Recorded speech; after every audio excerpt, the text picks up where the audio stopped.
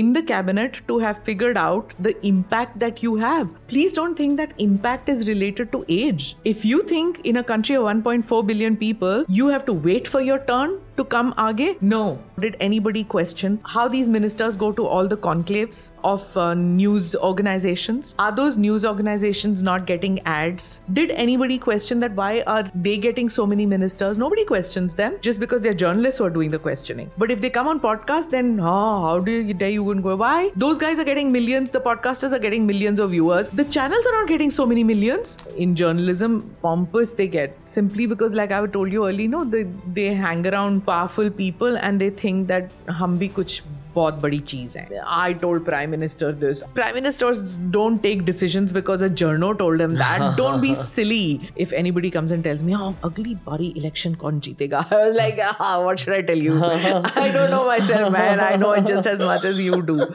If you ask a teenager or a college student about the most relevant, most famous journalists today, most of them will name this lady because she's entered the field of podcasting, the Maidan.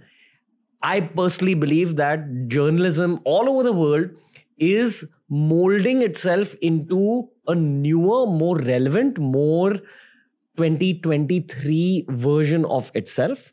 And when it comes to India, Smita Prakash is at the forefront of this change. The ANI podcast with Smita Prakash is probably the most relevant piece of journalism that's come into the mainstream lately. If you ask a teenager, if you ask a college student about the most relevant journalist today, most of them would name her because of her podcast. Because for most of the young population of India, the way they consume their news is only through the internet, only through digital, and nowadays, mostly through podcasts. She's got one of the deepest knowledge sets that I've come across, and that's because of almost 30 years of journalism behind her.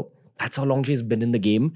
She's a joy to speak with. I asked her some basic questions, some so-called advanced questions. You're going to enjoy this conversation if you enjoy deep diving style conversations on the Ranveer show, the kind of conversations that we've been having lately. So enjoy this deep dive into the realities of politics in our country today, the realities of India in general today. I hope you watch the entire episode till the end. This is Smita Prakash on TRS.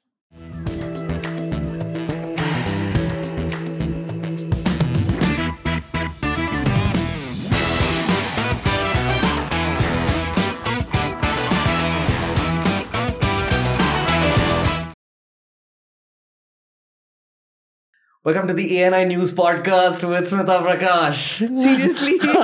No, the Ranveer show. How's it going? I think I'm a little nervous being the person who's being questioned rather than doing the questioning. So much easier to do that now that I'm on the hot seat. But I'm so happy to be on your show. We're happy to be hosting you, ma'am. Like, honestly, a lot of us in this room, in my office, even in Monk Entertainment, I believe you met Viraj, we have tremendous respect for you for entering this whole digital arena like the way you have. So that's what I've been holding back from you. I've not been having a real conversation with you until this point. Thank you so much for saying that because, when I meet young people like you, and firstly, the most important thing I want to say is that if you dare say aapki generation or something like that, I will cut you off right there. But it was a plunge to do it because all of you are so young. And when it was suggested to me that I should get into this space, I was like really nervous because there was nobody from my generation that I knew of. There were some people who were doing podcasts, but not 2 episodes a week and things. And I was like, how will I be able to do this? And people will get bored because youngsters are into this. And I don't know whether I can do it, but it's been a fun ride. Are we going to see a lot of independent journalists getting into podcasting? Maybe. Yes. I think there is pressure on the channels also saying that, hey, why don't we get into this space too? So initially, even I had this thing that वो तो podcast करता है, वो क्यों press conference में आया है, right? There was this sense of you haven't gone through the rigors of journalism, which is true. Yeah. So there was this snooty attitude which journalists had for podcast journalists that you don't come with that rigor of training that we have gone through.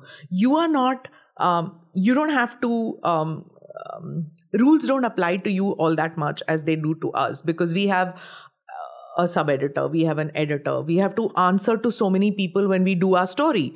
Because, for example, I might have attended somebody's press conference and the guy was faffing. He was BSing, right? So I cannot write that Mr. X talked nonsense. No, I can't. I have to do the reporting. I have to say, he said this, he was asked this, he said this, this is the outlay, this is the... All that has to be done, right? Then I give it to the editor who goes through it and he says, but what is the meat of this? Like, why should a reader read this? So then usme thoda sa opinion dalega, wo dalega. So there are so many firewalls. Whereas a podcaster who's sitting at the back, listens to it, goes on air and says whatever he has to, na, he has put a color to the whole thing. He has, says Bharat Jodo Yatra, right? There were podcasters who were covering the Bharat Jodo Yatra. Now, it was their first interaction with the Rahul Gandhi. They've never met a politician of that stature. So they were like all gushing and guying and gooing in the when they were covering it. Whereas a journalist who was covering the Bharat Jodo Yatra has a totally different angle, right? He's putting it in perspective of where Rahul Gandhi came from. What is this? There is a political method to it, or there is what? Whereas you didn't see that with so a podcaster who was doing a food blogging or a food podcaster was seeing it from that angle, that here's a young guy going out, eating, working out, and there's somebody else who's got another angle. Wo apne audience ke hisab se he's doing that. So there is a difference somewhere that it might merge. Okay. So I think you guys are taught the ethical and the systematic way to dissect a situation and then take it to the public. Yeah. That's what the actual core skill of journalism is. Yes. And, I don't know a more polite way of saying this, but journalists are taught to do the dirty work when it comes to an information download for the general masses. Okay. Like, as in, you actually have to go on the field, you have to do like all that studying, all that research. I still see the world of content creation and journalism fully merging, and I'll tell you why. Because even when I was growing up, journalism was downloaded to us through newspapers and TV channels. I think both those formats all over the world, they're kind of dying. So the only thing that's left is digital. Yeah. So I think everyone's going to be on YouTube at the end of the day. Yeah. You know what's happening in the world of content creation? No YouTubers are really surviving unless they're doing podcasts. So at least from my eyes, like even on my own YouTube feed, I just watch sports and podcasts. That's it. That's what my YouTube feed has become. What's your YouTube feed like? News? Yeah. And? So it would be news. It would be a little bit of, suppose I'm going to be interviewing somebody from Bollywood, so it would have a little bit of Bollywood in that. Like I would go in searching. But for a long time, I would just watch, where I would go into YouTube only at night when I wanted to chill. So instead of Netflixing, I would go into YouTube at times, and almost every night I would watch a Bill Maher. I'd watch, Stephen Colbert. I would watch any of the night shows, John Oliver, and just watch it. And it gives you, it relaxes you, but at the same time, it's intelligent conversation. Their stand-ups. It was nice. Jimmy Fallon, I would watch that. So these are the things that I would watch. I'd watch you and a couple of other podcasts that I would do. If I was interviewing somebody, then I would watch the podcast. But that I've also found a little negative in the sense that I did a podcast with Devendra Fadnavis. And so I was looking in and seeing kin ne kiya hua hai. So nobody had done a podcast in English or Hindi.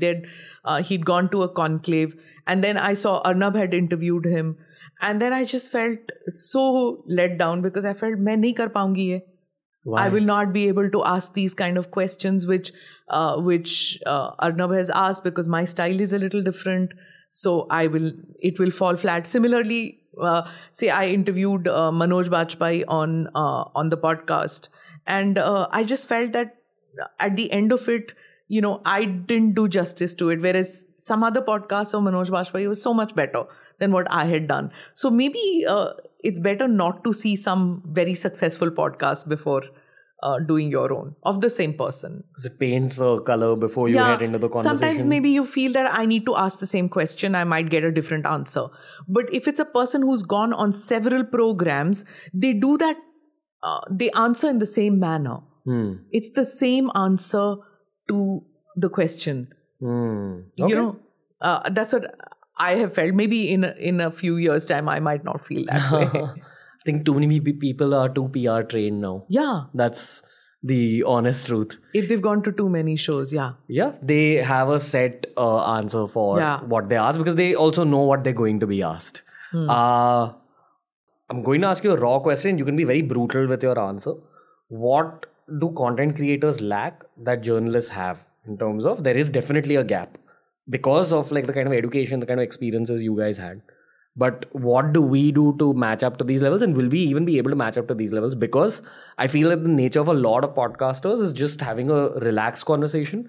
But the nature of journalism, like the ethical aspect of it is that you are supposed to dissect in order to help the audiences read between the lines. So a part of your job is to ask like the tough questions. And a big part of my job as a content creator is to just chill with the person I'm speaking with. So it's two very different zones of content creation, but still, I'm still asking you this, like, what can we adopt from the world of journalism?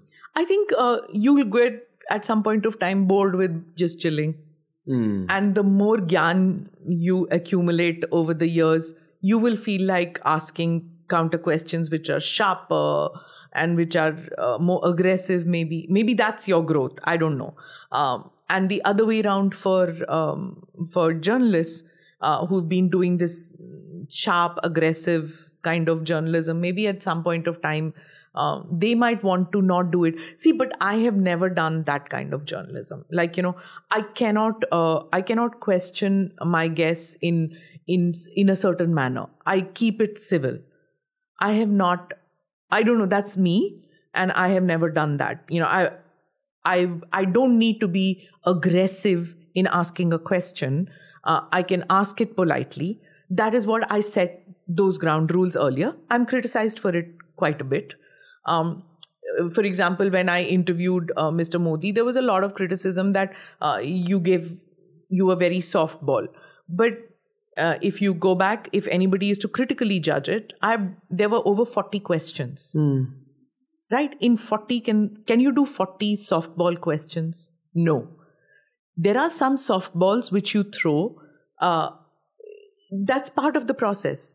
When you play a cricket game, not everyone is out for the middle stump, no? So, what is the idea? As a journalist working for a news agency, my idea is to get content from my guest from the person I'm interviewing for use for every channel. I'm not a person who would interview for TRPs, for ratings, because I'm not a TV channel. So there's a difference when I interview a prime minister or when a channel interviews a prime minister or leader of the opposition, anybody. So I have that style because I'm an agency journalist. I know I get trolled a lot for saying this under the guise of agency, tum kuch bhi, and things like that. Jo bolenge. I don't. I think if people have sharp opinions about a subject, they expect you to share that sharp opinion. Yeah. Which is why there's so much pressure on you asking like tough questions, because it's actually in their heart. And then also, possibly in some cases, there's an element of jealousy. That why did this person get it? Why not me? I would have asked like better questions. True. There are journalists, very senior journalists, who said, if I got that opportunity, I would do this. She's so useless. But you didn't get the opportunity. Exactly. I waited my turn, for so many occasions. I didn't get, the opportunity. I do feel, I'm being very vulnerable here. Not vulnerable, I'm just being open. This is not vulnerability. Which is okay to be vulnerable, no? Yeah. This is what I was discussing with my guys when we went to the cabinet for the cabinet minister interviews. The average age of that team was 21 years. And I was the oldest guy at 29 because all the other guys are 18, 19.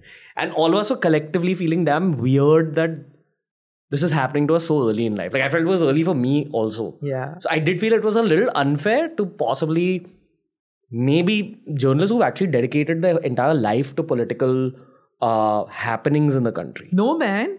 You don't think it's unfair? Absolutely not.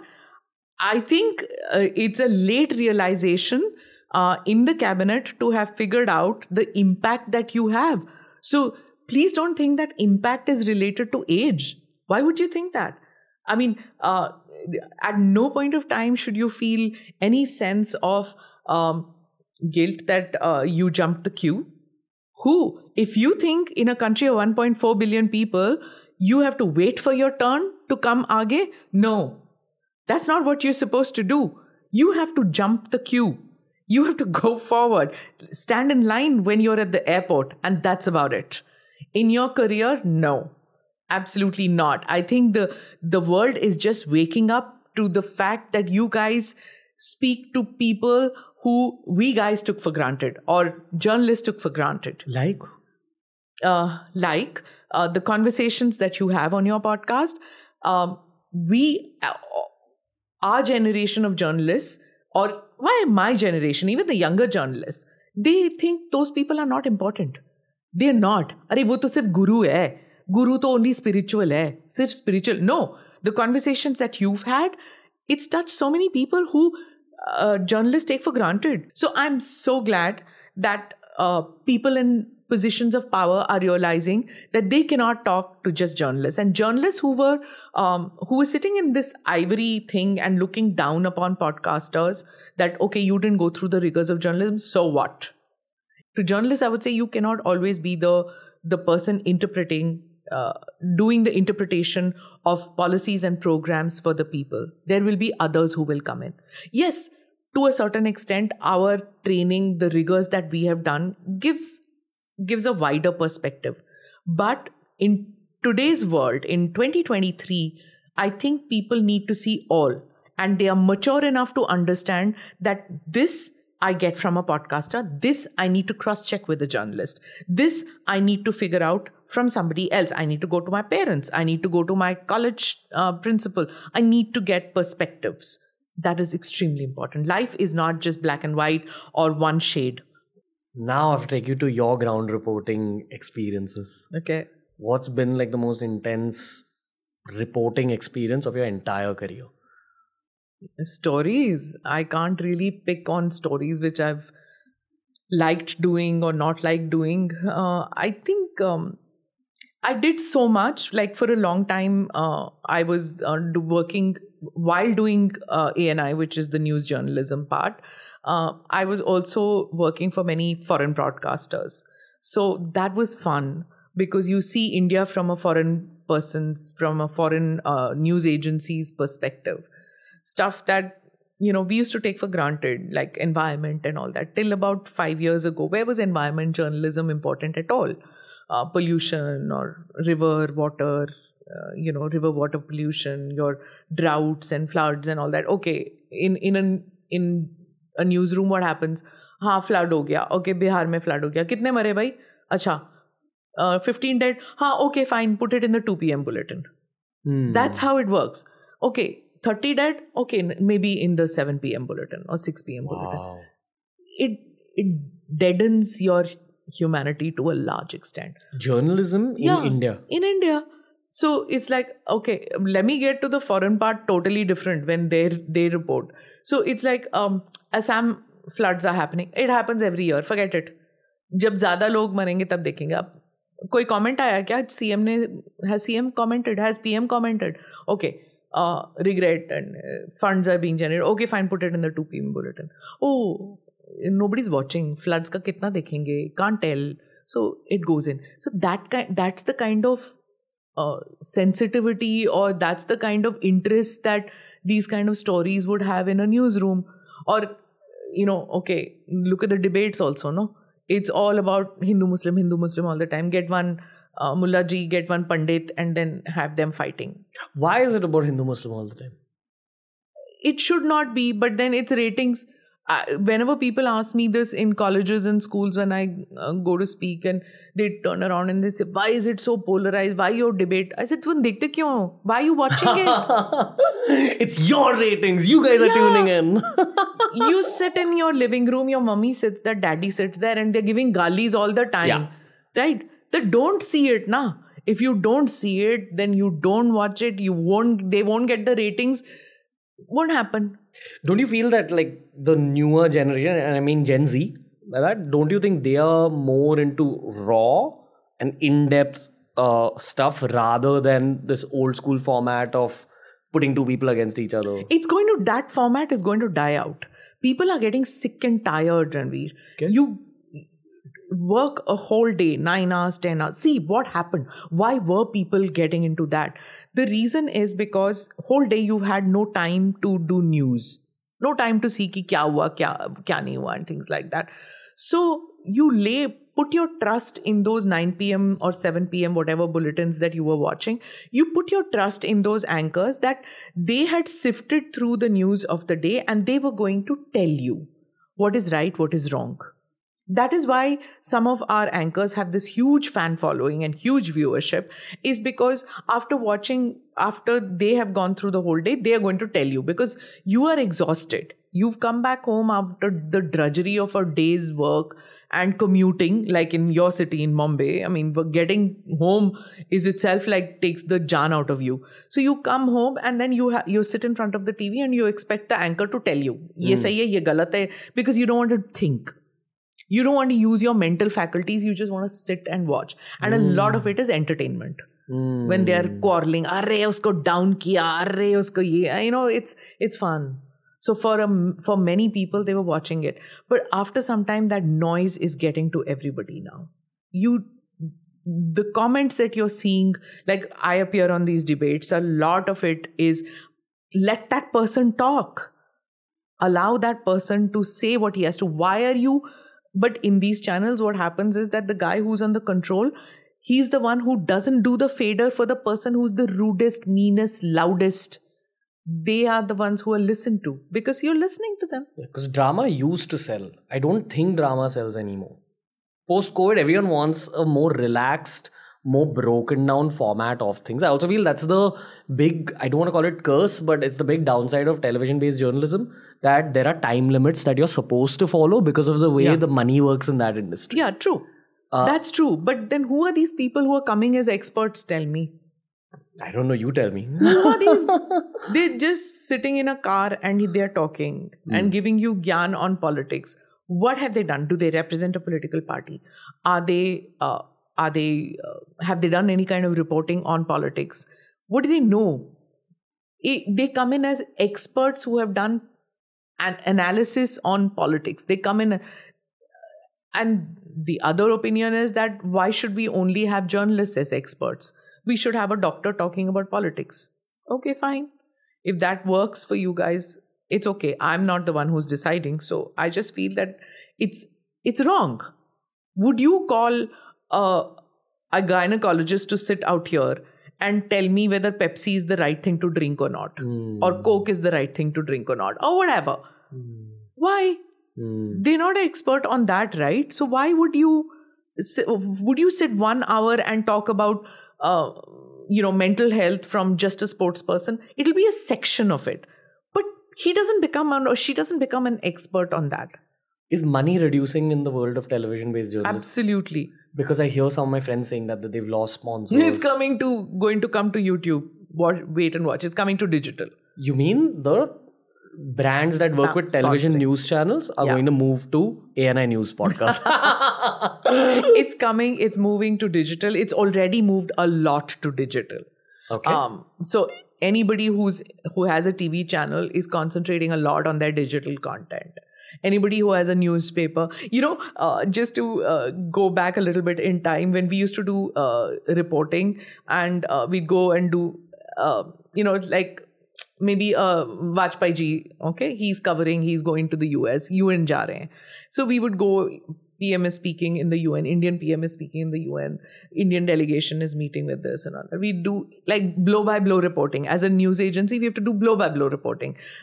Who are the people who met, the Prime Minister, where did the Prime Minister go, what did the Indian delegation do, from the Secretary to the Additional Secretary to the Joint Secretary, what were the deals that were signed, not signed, whatever happened. Then there'll be the like the India Today and Outlook and all these journalists. They would file one story in a week. That's all they needed to do. One analysis piece, a roundup. Whole week they were just absorbing and they were, writing a book of their own or doing whatever. What would the salaries be like? Phenomenally high. Because they were like so gyani. So they did...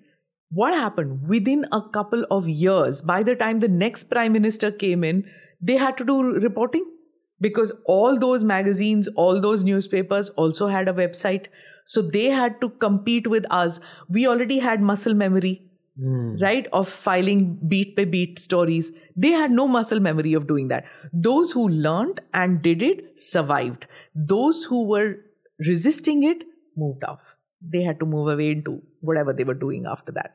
Similarly, editing, camera work, right? If somebody turned around and said that I'm a reporter, मैं camera नहीं करूँगा, मैं photo नहीं करूँगा, मैं पौड़ी नहीं उठाऊँगा, the ladder, the stand of the camera, मैं वो नहीं उठाऊँगा, वो soundman उठाएगा. No. Your cameraman now is also a reporter, is also picking up stuff. I've done that. You pick up the stuff, you learn how to use, you learn tech, you learn editing, you learn everything because unless you are multitasking as a journalist, you are a dying breed. And podcasting and getting onto YouTube is one of the things that journalists will have to learn. Okay, I have a lot of questions, but I will begin with a question that might seem very basic to you. It's not basic to both my listeners and myself. Sure. In theory, everyone understands why state elections are important, but what's the actual breakdown in terms of there are different elections for the center and there's different elections for each state. Now, say if the BJP doesn't win in a particular state, what's the actual impact of that happening on central elections? Why is it important to actually win in every state? Because everyone studies this in civics textbooks, but I don't think people understand the political reality in its entirety. So, two ways. One, you as a citizen, how does it impact on you? Two, how does it impact on a political party? Three, how does it impact on governance, state election? Let me begin with political party. For a political party, winning every state election is important if they're a national party. For regional parties, absolutely important to win because nahi to unka wajood kya hai? What is your identity if you can't win in your own state? For example, if in Telangana KCR's party loses, who's he then? What's his identity? If DMK loses in Tamil Nadu, what is their identity? It's not as if they're fighting in Haryana. So if they lose in Tamil Nadu, they're nobody. They're just in the opposition. For 5 years, their existence doesn't matter. So for them, it's very hard. That's a political party. For a national party also, like if they lose, say, like BJP just lost Karnataka, the Congress won in Karnataka. Now that means that the Congress is, on an upward trajectory. So when they have this opposition unity meets and things like that, they come from a stronger position. So if the other smaller parties turn around and say, hey, you hardly matter. You're not there in more than 2 states. They say, no. We are there now in 3 states. We are there in 4 states. We won Himachal. We won Karnataka. So they are in a driver's seat as far as opposition unity is concerned. That's political parties. How does it matter in governance? It matters in governance to a large extent, which if you have a party which is not the same party as the center, then for everything there is a pull and push which happens. You want to build a metro station. You want to build a railway station. You need funds. The center might, if they want to be nasty, the center might turn around and say, you put in your effort, you put in your money. You're supposed to put 20%. We're supposed to put 60%. The files might go back and forth. They might turn around and say, we'll put 20%, but then see, we've had a flood. We've had a drought. We don't have the money to put in the 20%. So can you put in the 60% this year? We'll put in the 20% next year. If it's the same political party, sometimes it works. But if it's a party which, doesn't want to do it, they might be mean. They might not agree. So those kind of things might happen in governance matters. A state might think that, just because we've had an opposition party or we've had a regional party in power in our state, that's why you've not built roads in our state. Right? You've not built highways in our state. Roads in the sense they built this smaller roads, but for state highways, for national highways, you've not done that. You've not made projects. You don't buy our food grain. You don't give us subsidies. So these kind of things happen sometimes when two different parties are in power. How does it affect you as a citizen? As a citizen, your only job is to elect somebody who listens to you, right? Who does things for you, who's a doer as far as... So when it comes to your panchayat level election, or if you're a villager, if it comes to your block development issues, you need to put people in place who do things for you. Unfortunately, that's not what happens. When it comes to state elections, people tend to vote with sentiment, with caste, with those kind of issues in mind, which shouldn't be the case.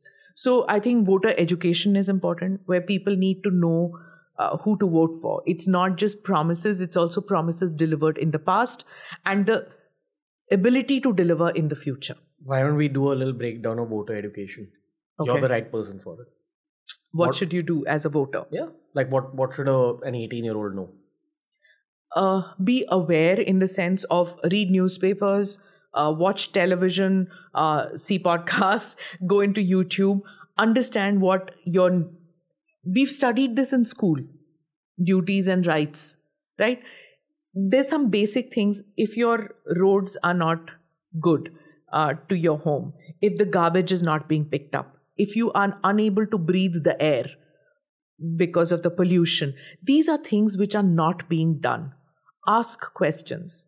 Ask questions when people come to you for their vote, or punish them because it's not being done. Find out also who you are electing. Is your family electing because the person is... I'll tell you one example is that long ago, I was covering the campaigning of this person called VP Singh, who became Prime Minister of India. He was considered Mr. Clean. He's the one who brought about, who's brought about something called the Mandal thing, where reservations were given on the basis of caste. So he was seen as, and he's the one who dethroned supposedly Rajiv Gandhi, because he brought the whole Bofors allegation, and he was considered the middle class messiah. So I was covering his election, and everywhere he was talking about how he brought rights for the so-called untouchables of India, the Dalits and the absolutely marginalized people and the OBCs, the other backward castes. And he was talking about all of them. And after he left, then I spoke to the villagers. And when I asked them, I said, "Aap inko vote denge?" He says, "Haan, hum vote denge na. We'll vote because he's a Thakur, we are a Thakur." And I was like, so once it was over, when I went to interview him, I said, "Listen, you keep talking about that you've made the lower castes of our country stronger because of your legislations. Those people are voting for you because you're upper caste and they are upper caste." He just didn't have an answer. You understand? So even though benefits were coming to the lower castes in Uttar Pradesh, people who were voting for VP Singh were people from the upper castes who were voting for him. So it's a strange system where even in 2023, when elections happened in Karnataka, we were like, Lingayat vote kahan pe gaya? Vokkaliga vote kahan pe gaya? So people were still voting on the basis of sect. Whether are Lingayats Hindus or Lingayats non-Hindus. So are they Shiv Bhaks but Hindus? Wow. We are getting stuck with this in 2023, which is so frustrating. And that's the truth of the majority of our country, right? Yeah. Like the votes that actually make a difference, the quantum of votes that make a difference are chosen based upon sect, class, religion, etc. Yeah. That's the sad thing. And what about the educated people? Tell me. People like you, people like my friends, my cousins, my relatives, and things like that. Those who come from educated families sometimes don't go to vote. Bangalore, look at Bangalore. Low voting turnout. People don't think, it doesn't affect us. How does it matter? It's just state elections. We'll vote in 2024 for national elections. Nonsense. You should vote for every election. It's your duty as a citizen. Your vote counts. And people who think we don't count, you might as well take a whip and start whipping yourself then. You're that stupid. You're that dumb to think that you don't matter as a citizen. Okay. I still want to break down this whole state versus center thing. Why should the BJP be worried truly if another party, like say the Congress has won in Karnataka? And you said that basically the opposition then gains more force. But what is that more force that they gain? Specifically, what's the quantification of it? In a democracy, it's good if we have a good opposition. It keeps the ruling party on its toes. And they know that they cannot mess around. So as far as the opposition is concerned, it's got bogged down by a whole lot of issues. But these unity moves and things like that, now they have a new agenda, which is somehow or the other defeat the BJP. Now, that is an electoral agenda of defeating the BJP. But people are smart. They want to know defeating the BJP is not something that affects me. I am going to vote. You tell me, how are you going to resolve? Like a person sitting in Kashmir, how are you going to resolve my issues? It's a person sitting in Mumbai, how are you going to resolve my issues? Just because NCP is joining in with Lalu Yadav. NCP is joining in with Mamta. How is that going to resolve my issue? Are you going to build a metro? Are you going to build a road? Are you going to improve the condition in my neighborhood? How are you going to do that? So what is your agenda for the country? What is your agenda for national security? What do you think should be done with China? What do you think should be done with Pakistan? Should we get closer to the US? What should we do? What is your agenda for the country? What is your main pyar ki rajniti and all that? People don't believe in that anymore. Similarly, for the BJP, they came with this whole thing of Congress Mukt Bharat. They have not managed to do that. So for them, to that extent, 10 years, Congress Mukt Bharat has not happened. I didn't believe, and I think it's wrong in certain ways to think for a political party to say that we will wipe out the existence of another political party. No. Who gave you that God-given right? You might believe that the Congress is not right for the country, but if they are getting elected, that means respect it. The people of the country want that party to stay. There is a large chunk of India which thinks that the Congress has a role to play in the country. So I think that they got a bloody nose and I was right in that. I'm not saying it with the sense of, I'm right, I know. No, I'm not saying it with that. I think it is that arrogance of being in power or arrogance of I am right always, which is something that all political parties should guard from. So why is it important to win election? It's important to win election because if you don't win an election, you cannot put your policies and programs into effect. And the other thing is that we spend a lot of effort in being centrist, right?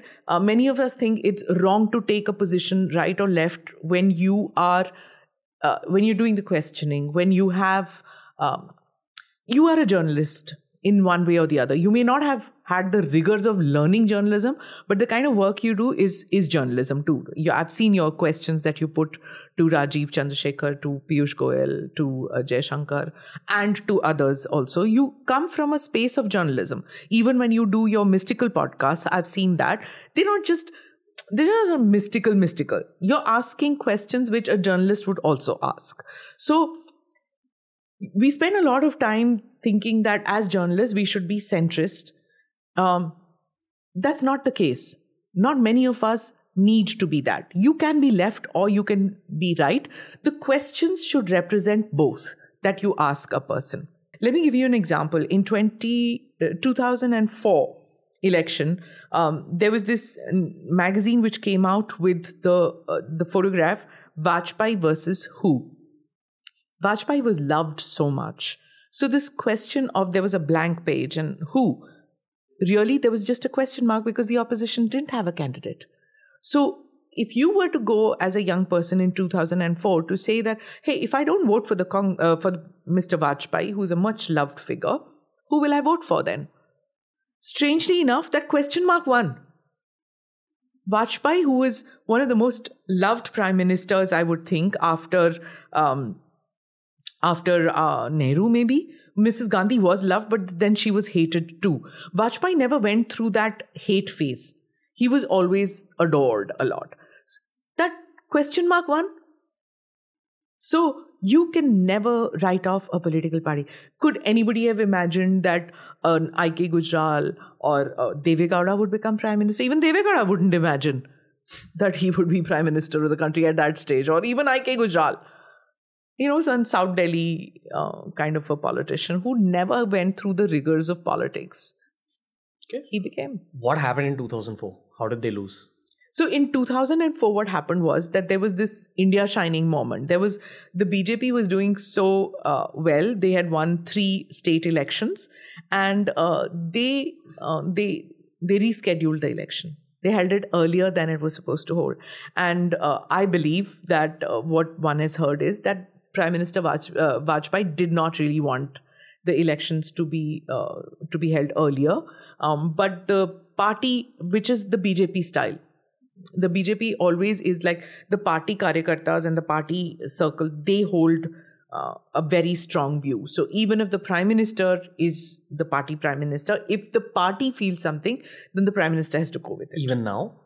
Even now. Wow. They have, the prime minister might say something to the BJP, but they have a very strong cadre-based thing. So the Prime Minister Modi is typical of the RSS culture and of the BJP culture. He has come from that RSS, BJP, the Jansangh,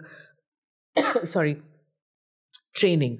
So he will give a lot of value to what Mr. Nadda would have to say. Not that Mr. Nadda will ignore what Mr. Modi has to say. They might be at 2 ends of the spectrum during a conversation which is held. But there is a lot of, they call it Chintan Manthan and they call it Chintan Baithak, where there's a lot of views which are shared. And it's not as if they will ignore the Prime Minister. No, I'm not saying that the Prime Minister was said, no, you don't know anything. No, that's not the case. But Prime Minister Vajpayee was also very unwell by that stage. He had a whole lot of health issues and things like that. He gave in to his advisors who said that they had more chance of winning, and they lost that election. And the opposition at that stage had no clue that they're going to be able to get that 272 number, but they did with a coalition getting together, and they formed a government, and the government lasted.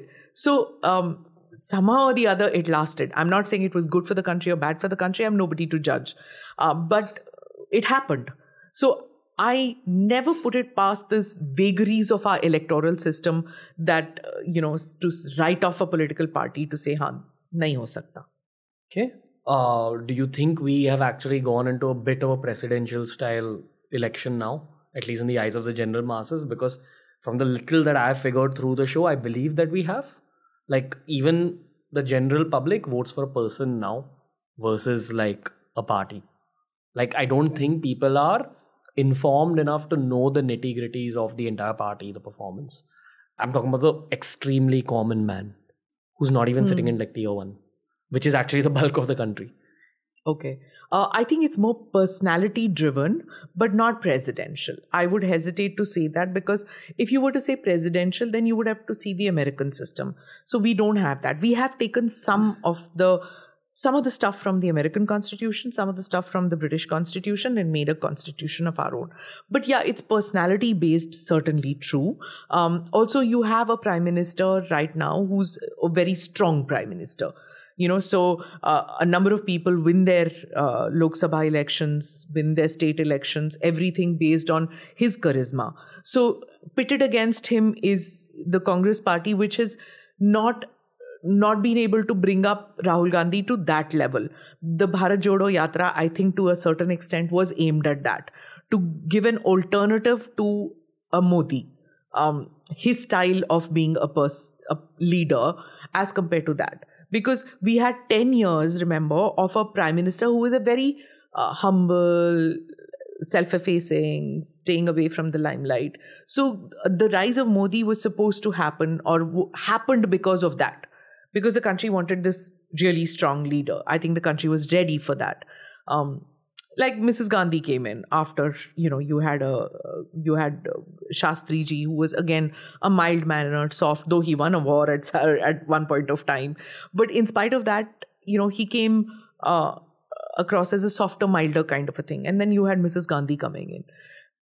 Against her aggression, you had the Janata Party came in, where you had Morarji Desai. And then you had that conglomerate which came in, which with Morarji Desai. There are others who came in. There was a Charan Singh, Raj Narayan. Right now, when you look back at that age and you think, seriously, these people they were ruling the country. They took us back so much. We became so ultra-socialist and things like that. But these are things, checks and balances, which happen in a democracy like ours. Do you think history repeats itself in a span of 50 to 60 years as well? I really am not... I don't know so much about political science to say whether it's 50 years, 30 years or 10 years. But I think there are checks and balances in our system, where when people get tired of a certain kind of rule, they elect a mess, maybe. They elect... I remember there was this rally in which Vajpayee said, "वो खिचड़ी पका रहे हैं, हम खीर पका रहे हैं." You understood? Khichdi is a mix and bland and boring, which is a coalition, as compared to kheer paka rahe hain, something which we're going to give you something which is tastes good, smells good, feels good, will be good for your system. So, and strangely, his favorite food is supposed to be khichdi. Is PR and marketing a massive part of winning elections? Like, how massive is it truly? I would assume it's actually everything. Frustrating it is, yes. It's everything. Yes, it is. The dangers is if they get led, if a political party gets led totally by the fakery of PR. PR also is that your product has to be good, to market it well, to image it well, to present it well. If you are going to have a khota sikka, if you're going to have a product which is damaged and fake, and you paper it well and post it and expect sales to happen, to some extent it will. And then you as an ad agency, as a PR, are going to suffer too. The product suffers too, because totally rejected. So I just feel that those who think that their content is rubbish and they take good PR, Bollywood has learned that, right? And more so political parties. I think that political parties are savvy enough to realize that don't go completely on PR, do the work on the ground. Those who are not doing their work on the ground, if you see... you can go on once long ago when I'd gone to Gujarat and I'd interviewed the CM, and he said, "Jab tak main pani nahi pahunchaunga na ghar mein, unless there is tap in the water and unless the river water has come to the farmer, he's not going to believe that, oh, Modi is a great CM. They won't vote me back to power.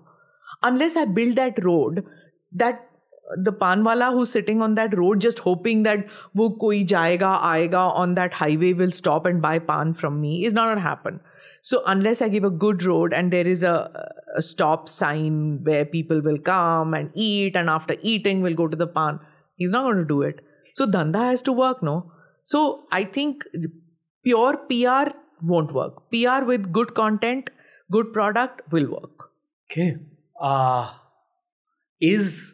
I have so much to say about this PR and marketing angle because, hey, apparently I'm also a part of it.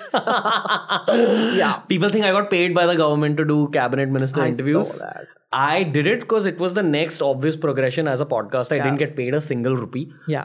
And I enjoyed talking to them. I feel like as a podcaster, you need to get to know what's happening in your content. You need to reveal it to the audiences. Yeah. So I'll lap up the criticism because my idol is Cristiano Ronaldo and that's what I've learned from him. Oh. And I'll use it to get better. I do intend on bringing the opposition. Good for you. Yeah, I thrive off of people shooting arrows at me. But it's a little masochistic content creator vibe. I get that. I mean, I was horrified that, people were attacking podcasters. And I won't be surprised if this also comes from disgruntled journos who don't like the idea that they didn't get those interviews and those guys went to the podcasters. In fact, I'll tell you honestly, I also had this twinge of envy that, wow, like back to back 3 ministers or 4 ministers who went on these podcasts, like amazing work. Then I felt that that's great. That means that even the government is recognizing the value of the podcast. Believe me, when I started out 6-7 months back, nobody wanted to come on the podcast. I said, why will we come on this? Why don't you take us instead for, on your channel, on your agency? It'll go to all the channels. Why YouTube? Kaun aayega? The same people who, I think one should keep a diary, who said, I don't want to come on your podcast, now are calling to say, yeah, we want to come on your podcast. Same big shots who were like not interested at all, want to come. And others don't realize it, that we could be calling people over to chat with them for no money. Did you at any point of time, or did anybody question how these ministers go to all the conclaves of news organizations? Are those news organizations not getting ads? Right?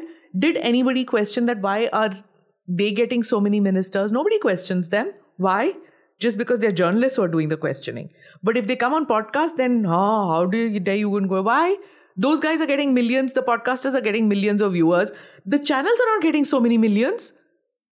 So, I also want to say something cliched here.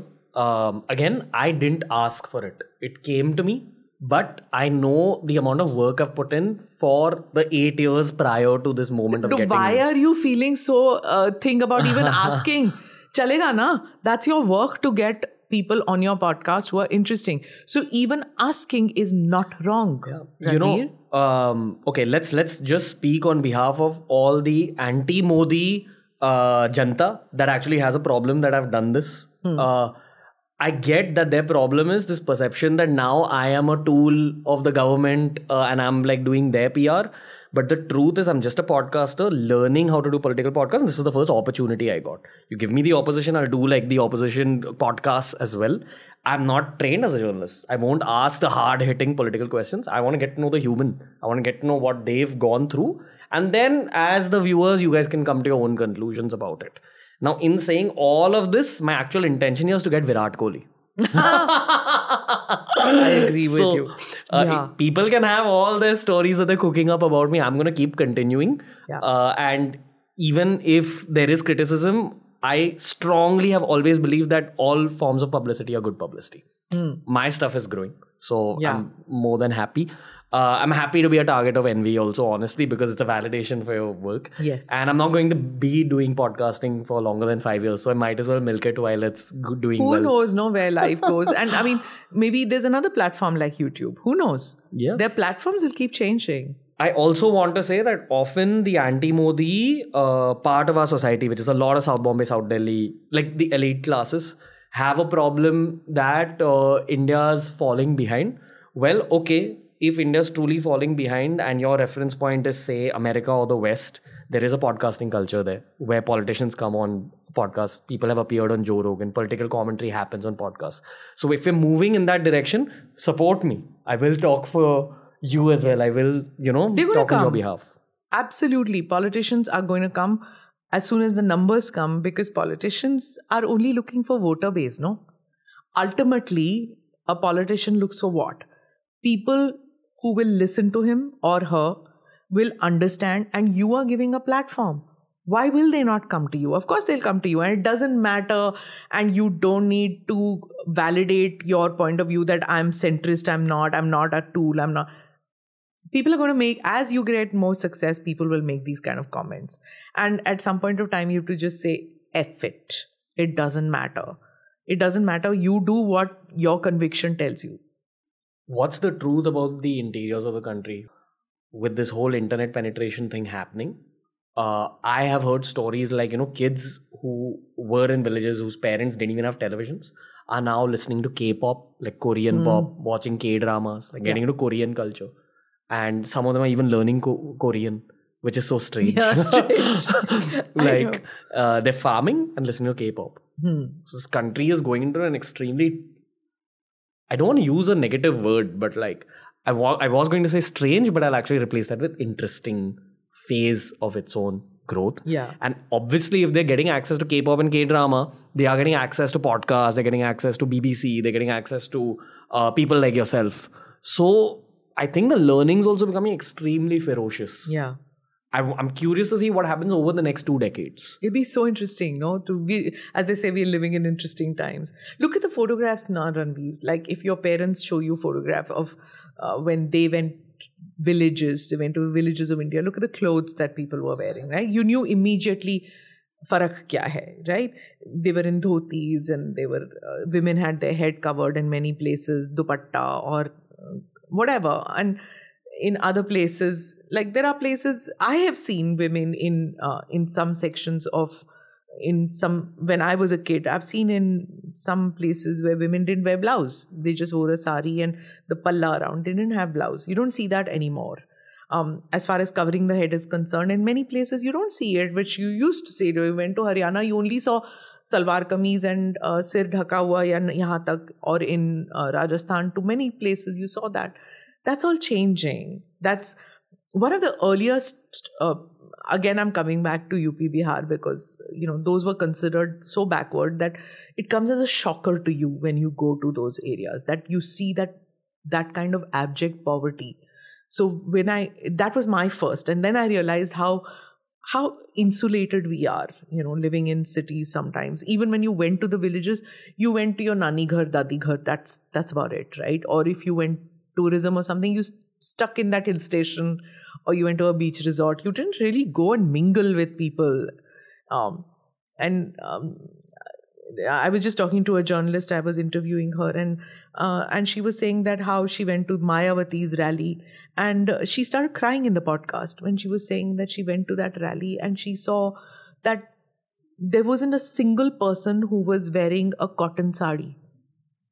Everybody was wearing polyester, and because they couldn't afford cotton sarees. How things have changed, right, in our country, because polyester is easy to maintain, so people went into polyester sarees. My first impression, I still remember, is that somebody was talking, you're Dalit and all. I said, how do you know कि वो Dalit है? He could be an OBC or whatever, no? So he says, uske pair dekho. So I just looked and I said, what does that have to do? He says, because they're not allowed to wear shoes. So Not allowed to wear shoes. So they have cracks in their feet. So even when they go to the city, when they wear chappal, with the cracks of their feet, they knew ki wo Dalit hai. But why are you not allowed to wear shoes? That was the casteism that was practiced, no, Ranveer? There are certain places where Dalits were not allowed to, or even backward caste, not necessarily the most backward, Ati Dalit bhi nahi, but Dalit or even slightly above, they were not allowed to own land, only work as landless laborers. So you could maybe say they sent their daughter or son to study. Wo IAS chala gaya. He's become an IAS officer, she's become an IAS officer. Maybe through the quota system or whatever the system, but she's become, so there is some kind of money which is coming into that Dalit person's home, because money order economy, that money is coming in. Makes a pakka house, but still is in that Dalit village. If he or she wanted to buy a plot of land, to cultivate that plot of land, it took a long, long time because that it wouldn't be registered. Now, by law, he can. By law, that farmer can go and buy land. But it never used to happen. They wouldn't, file gum jayega, something will happen. So there was a Dalit village and an upper caste village. So you can't buy that. Same way Hindu, Muslim. This is a Muslim gully. So the shops will be Muslim. Hindus won't be there. Hindu ki dukaan nahi hogi. Agar Hindu area hai to Muslim ka nahi hoga. These are things which bother you. You want that in this day and age, a person like you doesn't want that the India 20 years from now should still have these These are the dark truths of Yeah. rural India, even in 2023. Yeah, and even in urban and semi-urban India, it is there. In tier 2 cities, it's still there. A Hindu-Muslim shadi is not all that common. And when it is, it's fraught with all kinds of dangers. Dangers. Yeah, because mobs come after you. They still run away. Even though there is a Special Marriages Act, there is provision that you can marry whoever you want to. In spite of that, it comes with dangers unless you're just super affluent and it doesn't matter to you. I mean, a Bollywood actress marrying a Bollywood actor or a politician who two different religion, unko to koi farak nahi padega na. Unless you're that super rich or you're super successful and you have that kind of thing, nothing will happen to you. But otherwise, it is not easy still. Yeah. The one thing I have found weird about traveling in a lot of parts of North India is that people will see me, assume that I'm from a city because of the way I'm dressed, have a nice friendly conversation with me, and by the 5-minute mark or 10-minute mark in the conversation, they'll ask me for my surname, which is Allahabadiya, which is ambiguous. Then usually it's a Hindu person who I end up meeting, and they ask me, so are you Muslim? So I'm saying, no, I'm Hindu. And the next question is, par Allahabadiya matlab kya? And they're actually asking me for my caste. Correct. And I'm like, yo, why should I tell you my caste? Yeah. But for them, it's a very normalized That's true. question. And that's when you realize, oh shit, this is not even a village. This is Banaras. This is, Shimla. Parts of India like that are still concerned with what your caste is. So you can't imagine what rural India is like. Yeah. So there is discrimination. I totally get that, there are many, my name you can't tell what my caste is or anything like that. But when my first exposure to caste, I guess that's because it's also a privilege, Ranveer, because you have not faced discrimination. It's not as if you've lived your life in a metro, but even in a metro, if you come from a different caste, from a caste which has faced discrimination, you would face it even in a metro. Maybe not to the extent that you would in a tier 2 town or a village, but it's very, very there. Like what happens? In school, it will happen. Really? Oh yes. It happens in subtle manners in cities because people know that they ought not to say it openly. But in tier 2 towns and all, it just comes very naturally. They will not. I have seen a very senior politician, I'm not going to name, but a very senior politician. I was covering the Rath Yatra and of Advani ji. And you kind of will figure out who I'm talking about, but I will not name. So the media sits and eats, right? So hum log sab saath mein baith rahe the. We were just about 5-6 of us covering that stretch of the Rath Yatra, and the food came in. And I saw this person who was not very senior at that time, and he was sitting separately. He was not sitting with us. He was just sitting alag se. So I just asked the person next to me, why is he sitting separately? I thought he's angry with us or something like that. That's why he's sitting separately. Saying no, because the person sitting on your left is a Brahmin, and so that person is sitting separately because he thinks that maybe that guy will not like it that he's sitting with you. Wow. And I'm not sure that the person on the left was actually saying that or was practicing it or whatever, or has a reputation or not, or that person out of scene na ban jaye was sitting separately. But he's obviously faced that kind of discrimination in the past. Okay. Right? So he's faced it, and that's why he'd rather not have the embarrassment, so he would do that. Another place that I went to, I was an academic that I was interviewing, again regarding politics, but I was sitting there and talking, and your guys came and gave me water. So they kept a banana and water. I was like, who keeps a banana? And kept tea. So I said, नहीं मैं चाय नहीं पीऊंगी, मैं चाय नहीं पीती हूँ. So he's saying, आप केला तो खा सकते हैं, केले में क्या है? So I was like, why? So then I said, okay, so just in case they feel that I'm not eating. So I peeled it and I ate it. And when I went out, my cameraman told me that he is from a low caste. He thought that you are upper caste and you're not drinking the tea. So that's why kela was kept, because kela you peel and eat and it doesn't matter which caste you are. I felt so terrible. I said, but I don't practice casteism. How did he know what my caste is? And so he said, they inherently know. So they, as a reflex mechanism, they kept that. You know how I felt so shitty, pardon me for using that word. I felt shitty at that time about my privilege, that generations of my people from my caste was somehow made this person who has, who's seen it maybe, or who knows it from experience. This is the Desi version of white privilege. Yeah. So I didn't realize it till I got to the workplace. I didn't face it. That is my privilege, that I didn't face atrocity. So it's not my fault that I didn't face it. So I can get aggressive and say कि मेरी क्या गलती है, मैं थोड़ा ना कि मेरे पूर्वज ने किया होगा और वो भी नहीं मुझे पता मेरे पूर्वज ने किया कि नहीं किया, But the fact is that it takes generations for confidence to build in people who for generations have been subjugated. Okay. This is not the end of the podcast. We've been speaking for a bit. Oh yeah. You want to end it? No, that's you're the boss. You decide. I want to keep talking to you. I'm going to learn a lot. Okay, whatever you want. What else do you know stuff about? Gyan. That's one thing I don't want to be sitting out here and giving you gyan. I've come to learn, right? You're my senior. What would you like to learn? Yeah, so I am amazed that you keep that innocence alive still in your podcast.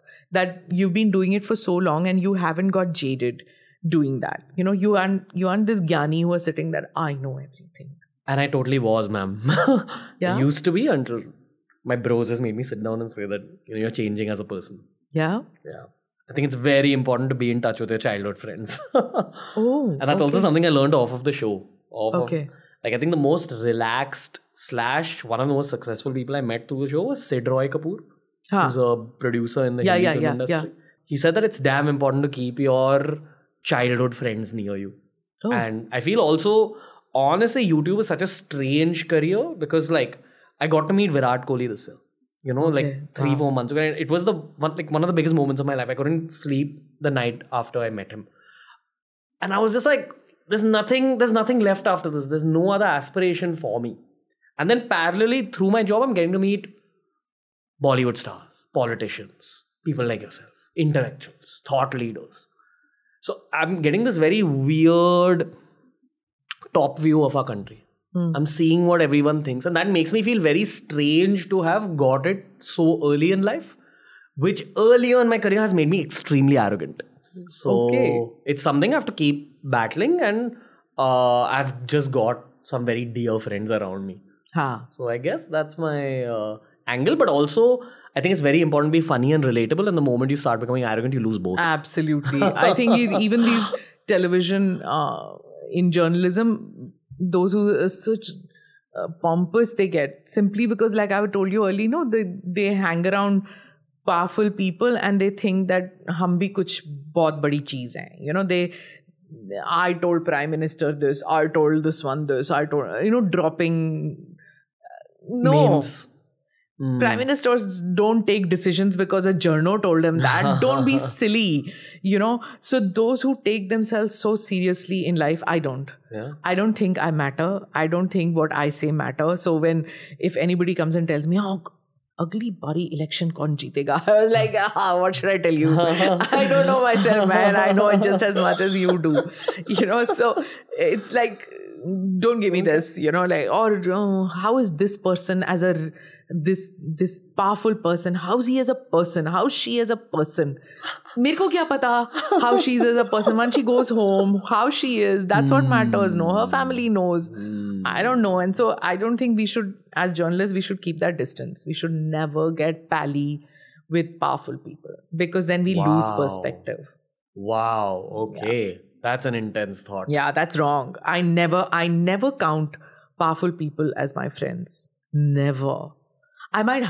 Being friendly is different, Ranveer, but not being friends, because then you're losing your perspective. You're losing, they can be doing weird stuff. It's your job to report on that. And they might just turn around and say, you are a friend. How can you report this? No, sorry. Damn. Gotta do it. Yeah. So that's where the problem occurs, when those guys don't have the maturity to understand that I will be chatting with you. I'll be friendly with you. I like you as a person. I understand we have the same worldview, but your party F's up or you do something dreadfully wrong. I'm reporting. Other than this whole caste system angle that we spoke about, is there any other dark reality of interior India or rural India that you've encountered, which you were shocked to encounter? I'm sure there's like a whole gender angle here. Girls are not given any opportunity or education, which starves them of opportunity as well. Am I right in saying that, or is that changing? So a lot of it, I think real India people in the cities don't realize it and don't want to face it also. The stories that come from that part of India, they are unpleasant, right? After a whole day's work, when you come back home tired and you switch on your TV, basically you want entertainment. You don't want to... And sometimes the stories, like if you see some of the shows which have done very well, you see Sacred Games and all, it's a different kind of entertainment. It's like even Gangs of Wasseypur and all these kind of movies, they're about real India and all that, right? They shock you. That's different, but it's still make-believe.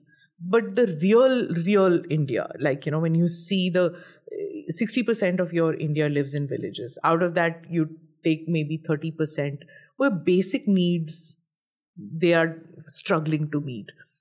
So people like us, when we go in, I think especially journalists or especially people who are lucky enough that we have a platform to present India, we need to put those stories out too.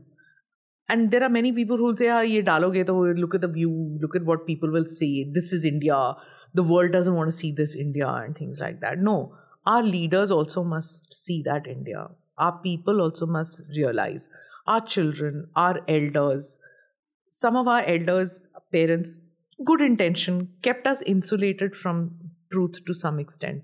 Didn't let us see, because they have seen want, like those who have seen difficult days of partition, you know, kept their children away from it, didn't tell the story of what the atrocities that they faced or what happened and all, because they didn't want them to know that they should have a happy childhood. So didn't tell about those harsh stories, what they went through. They didn't tell them that. They kept them insulated, right? Sometimes they would say ki haan wo bahut bure din the or something, and the children then, because they've not heard it, they're like, your old stories, your rone dhone wali kahaniyan nahi sunna chahte hum. Whose fault? It's their fault also, no? By insulating those children, after a certain age, they don't want to know about this. Yeah. There is an American YouTube channel which has come up in the last 1 or 2 years, and that the guy who started it was on Joe Rogan recently. Okay, the YouTube channel is called Soft White Underbelly, and I highly recommend that everyone goes and watches this. What he does is he tries showing the underbelly of America, which is drug addicts, pimps, prostitutes, inbred families, everything dark and morbid that you can think of related to American society. He's shown on that channel. Every single video is the same. It's a 40-minute video of a person sitting on a chair. He first has comfortable conversation with them, makes them open up, and then makes them relay the entire story of their life. And it's extremely dark and morbid, and it's got millions and millions of views. And it's one of the few new age American channels that's really come up only in the last 1 or 2 years. Usually what happens in America trickles down to India in about 5 years' time. And look at it. Why has it come up? Because their traditional media did not cover this. Yeah. His story, this guy, I think his name is Mark Leiter. He used to work in advertising, and he had become a kingpin in advertising over the last 30 years. And he's like, my whole existence and my career had become so glossy that I wanted to balance it out with reality. Yeah. And he's like, I actually put my own life at risk by doing these. Fabulous. Because he's actually going out on the street. if he gets a prostitute, the pimp comes after his life. So he's like, I have to change my studio location. I've been in all sorts of situations. He cried on Joe Rogan's podcast and he said that, I know it's dangerous, but this is really therapeutic. I feel like I have only sold lies for the last 30 years. Wow. Because that was the nature of commercial advertising. Yeah.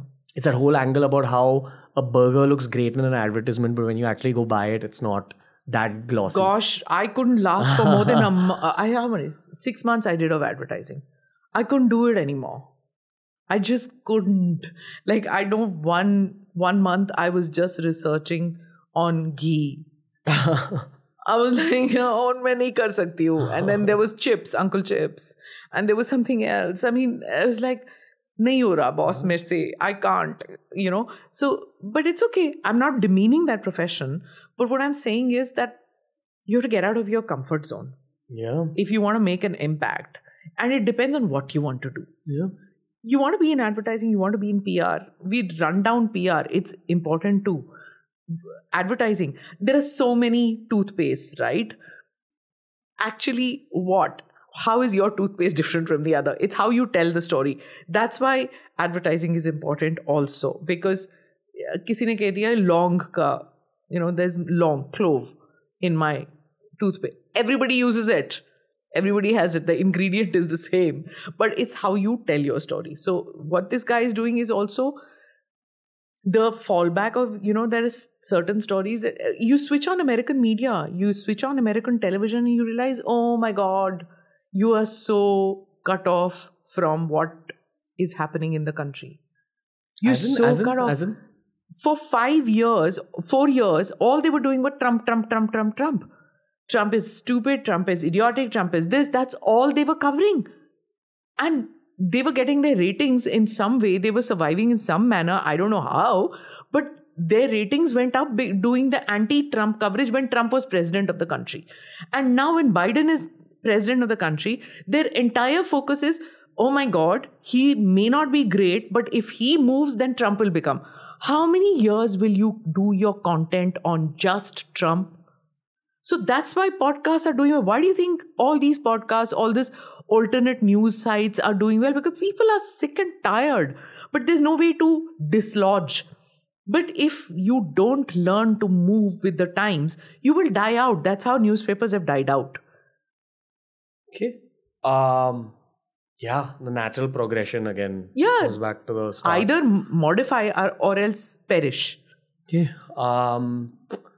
This whole Mark Later, soft white underbelly channel, I think India is going to see a version of that in like 5 years where we speak about stories of this 30% where you said that, these guys are in abject poverty. Yeah. They're thinking about where the next meal will come from. This is also the population that doesn't have the internet yet, right? Like I think in our country, 1.5 billion people, only 800 million-ish have the internet in their hands. And it's a tool for education.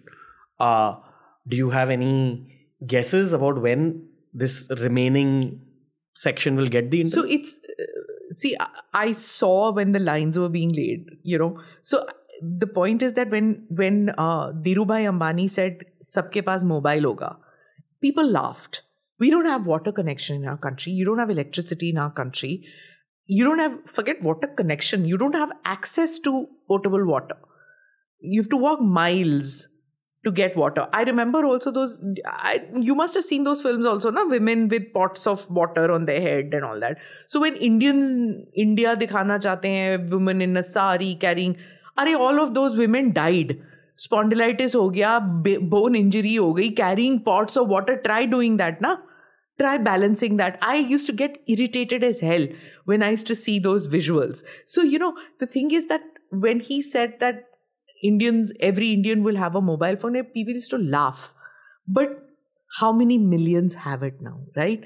Like we are on the way. It takes time in our country simply because of our size and our population. But even though there is poverty and there's that basic cheezon ke liye there is need, it still is percolating. There is a trickle-down effect which is happening. You did not have connectivity in vast sections. I know for a fact that when I was covering election in one particular area, and it was a Naxal-infected area. affected area. And there was a section where there was no phone network. So we were going to be traveling at night in about a 2.5 hour journey after sundown in that area with no phone connectivity. Damn. Yeah. So, right. So, and there were Naxals everywhere and there was mafia and things like that. So the option was, do we stay back here and not go forward? Or should we just take the risk and go forward? Because if you stay back and the Naxals come there, then it's a problem. We did go. There was no phone connectivity. Today, you cover any area and every area in the country. You have connectivity, unless it's like hilly region in Northeast India, maybe in some areas, you don't have connectivity. Now you have that connectivity. So before going, you can give location to your office and to your family that you're going here and you'll be there next. For years, it was not there. So there's a lot which has happened which we take for granted, because when you didn't have it, you didn't even realize that there could be a world where you had connectivity. So even now, I mean, there are in villages and all that, when they are able to connect with family, with their sons and daughters who have gone abroad, and they can see their grandchildren on FaceTime, even though they live in villages where there was no phone connectivity till a few years back. So they never saw like almost 10 to 15 years of their children who went abroad. Now they can see their grandchildren. Do you count this as a win of the Modi government? Because it's how it's projected in the media, or is it the natural progression of our country and the natural progression of Mukesh Ambani? Yeah. So I think all three. Okay. All three things fell into place. India was ready for an Ambani, Tata, Adani. All these people, they are wealth creators. I hate the demonization of these people. Yes, of course, if they've done something wrong legally, catch them. But the way wealth creators are demonized in this country, I seriously feel that it's that socialist mindset that we all grew up in the 70s and before that. It's the remnants of that, where we see rich people and think chore hai. It's dying out though. Yeah, it is. I think people now look at rich people and say, okay, let me put my bandwagon put my wagon with that person and then learn how, right? Okay, here's a successful person. I'm a cameraman. He's a podcaster. Let me see, instead of running him down, let me see if he has a job for me. The bitter truth is Gen Z listens to money. Yeah. On multiple levels. Yeah. So I think economic prosperity important. India was ready for economic prosperity. Today's day and age, unless you bring prosperity right to that person who didn't have it. So Modi, yes, because he comes from that Antyodaya aspect, that BJP has that thing, that the last man standing has to get the benefit of every rupee that you have earned in the country. So they have that as that. When they came into power, they had a 15-year game plan that I know of. Maybe they have a 25-year game plan, possible. But I know that they had a 15-year game plan. And the very first speech that he gave from the Red Fort, he spoke about Swachh Bharat. He spoke about cleanliness and toilets. Where did you hear that, Ranveer? Did we know about that? I, as a journalist, know this. That when we used to all women journalists, let me tell you on your show, I don't think many people know about this. All women journalists of my generation, we all have stomach-related problems. Why do we have it? We all have health-related problems. Why? Because there are no loos in this country for women. There were no loos. So if we would go out for, say, election coverage, हम लोग सुबह निकलते थे hotel से, till we didn't come back in the evening. Wow. There's no place to go to a loo. Men can go anywhere, no, behind the bush. Damn. What do? So you don't eat or drink. And elections, mind you, are held in summer. We don't eat or drink because if you eat or drink and you may need to use the loo, what do? So these are things which people take for granted, but there are stories which were never told. Today, thanks to him making it out in the open that you can talk about lack of toilets. You can talk about sanitary napkins in places. Jaya Bachchan spoke about on a podcast where she said that when they used to go out on shoots, there was no place to change your sanitary napkin. Can you imagine an actress of her caliber today talking about it? Why? Because the movie called Padman got made. Because India was ready to talk about things which nobody spoke about. This is what I dislike about the extreme left. For example, I have a bunch of friends who are extreme left. It's fine. It takes all kinds, right? I appreciate the input in places, but they completely discount the positives of the Modi government. Like, for example, when this whole, like, he was in the US now and the speech happened, they won't say that, oh, did you see Modi's speech? They'll say, oh, yeah, did you, like, see the speech? Well, did you see the reporter asking questions about atrocities from 2002? Like, it always goes into, like, the marketing criticism tangents without actually understanding the entire breakdown. Sure, highlight, like, the negatives, but know about the positives of this government as well. There's a reason that they're still in power. Everything, both sides went wrong, no? In the sense that it was a successful visit, it became victimhood. कि हाय Obama ने हमारे बारे में ऐसे बोला. Oh no, that woman, one woman asked a question in a press conference and I think the Prime Minister answered well. He gave a stock shot answer of what happens, that India doesn't believe our constitution itself. We are a democracy.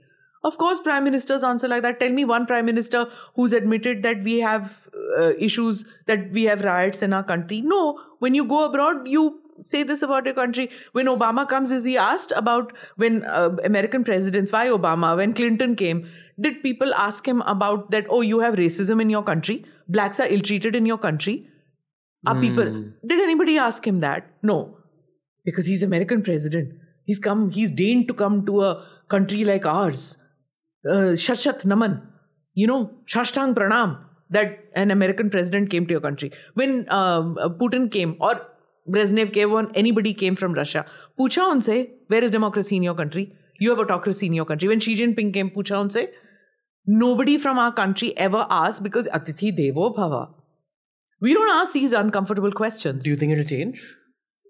As we get more confident in our own skin, we will dare to ask these questions. So you don't think we're there yet? I don't think we're there as yet. I haven't seen that kind of putting on the mat. Because we keep thinking that, I'm saying we in the sense of talking on behalf of Indian journalists, which I don't think I should, but I'm just saying that the idea is that here's a head of state or government who has come. So don't ask a softball question, but ask a question relating to your country and their country, which ought to be the case. Right? I want to know that when you ask a head of state who has come from another country about issues with your country, you are an American. How does it matter to you what happens in India as far as domestic issues are concerned? You should be asking the American president, is it in America's benefit to have relations with India? Modi just is a prime minister who represents India. Did you ask about India, US? No. You were asking about Modi as a person. What was the exact question? So the question was about you say that there is democracy in our country and things like that. It's okay. She's a journalist. She's welcome to ask any question. When I say that she should have asked, again, I'm falling into the trap of, say, probably thinking that as a journalist, what I would have asked. I also asked a question of President Obama in the White House when Dr. Manmohan Singh did the state visit. That's the only other one that happened, like Modi's first state visit. Manmohan Singh did that, right? It was in 2009, if I'm not mistaken. So at that time, I asked Obama about having Pakistan as an ally when it is supporting terrorism. When I asked that question, it's not just about Pakistan, America. It's about us as Indians being a victim of terrorism. Right? So my question was on that. But it's all right. She's a journalist. She asked a question. वो answer हो गया. अब हमको क्यों इतना obsess होना है about a question? Good. She asked a question and the Prime Minister answered properly. So it was okay. So why make such a big deal about a question being asked? How dare she have the guts to ask this question and then make it about her and about her antecedents, whether she's a Muslim or a Hindu, and about Pakistani or an Indian. Never mind. Even if she's a Pakistani asking a question, chalega. How does it matter? Ask the question, answered, nikal jao. It was a damn good, successful visit as far as India is concerned. Bask in that. Why? It's good for us. We've signed defense deals. We've signed trade deals. We're going to get investment into our country. America is going to benefit too. They're selling to us. They're going to have more jobs because of what we are doing. So it's a win-win situation for both countries. We're not sitting in their lap, because I think America today is understanding that India is a country you can do business with, but you cannot twist and turn them. We are not like a South Korea. We are not like any other state that they have as an ally. They are respecting that we have a foreign policy which may not be in sync with them in certain matters. It's fine. I think there is a maturity in their government. And I don't mean just Democrat. It doesn't matter which party comes to power out there. I think in their decision making, there is a kind of maturity to understand that there is multiplicity of views in India, even with regard to foreign policy. And we will take decisions in the international forum which benefits India. And that can mean at any point of time being an ally or purchasing military goods from Russia, from Europe, from anywhere else. Doesn't matter what America's view is on that. Okay, I have to ask you again, for the sake of teenage listeners and people who don't know too much about foreign policy, could you do like a 2023 Indian foreign policy for dummies kind of? No. Because it's too complex? No, because it's so dynamic. No, it changes every other day. But yes, let me just, if I was to just say what is different in the way foreign policy is done today as compared to maybe 10 years back or 15 years back, I think India, it's basically the India story, right? When Modi came in 2014, there's one section which thought that we're going to have a very muscular foreign policy. That means we're going to be aggressive towards our neighbors and towards how we position ourselves internationally. What you don't realize, or what people didn't realize, is to have a muscular foreign policy, first you have to have, domestically you have to be strong now. How can you be aggressive towards anybody, and for no reason you can't be aggressive? How is it going to serve your purpose? So unless you're domestically strong, unless your manufacturing industry, unless your exports, unless you're strong and your economy is doing well, aggression is zilch. Then you will be like a Pakistan which is aggressive. Just because of your geopolitical thing, tumne ek suicide vest pen liya and aggressive ho gaye, that I'll blow up anybody who comes. So I'm aggressive. That kind of aggression doesn't work in a democracy. We are a functioning democracy. So I think many people misunderstood the muscular democracy kind of muscular foreign policy in doing that. What did happen was that the BJP is not a shrinking violet. So they are not from that non-aligned movement. Hum sweet se log hain piche baith ke. No, they're rising to the occasion. And here we now have a foreign policy where we have decided, or we are telling the world that our voice matters. Because not just because we are 1.4 billion today, but we are also representative of these developed nations which want a strong voice, which talks about equality, which talks about that you cannot have any organization like a UN Security Council or any organization today without an India rep. What are you talking about? How? And as we get a voice of our own, I think our foreign policy is getting more confidence. I think our our young officers, when they go, speak with a sense of purpose, with a sense of pride. When an officer goes and speaks at the UN, she knows that she represents a country which believes in our values of free speech, in freedom and in democracy. We have our fissures, we have our flaws, but I think there is a confidence in our youth. There is a confidence in our policymakers today. Okay. What are our flaws? Which many of us, we are a noisy democracy. So we are people who will voice our opinions. We are somebody who, we have our diversity, which is our strength, but the diversity also causes fissures in our system.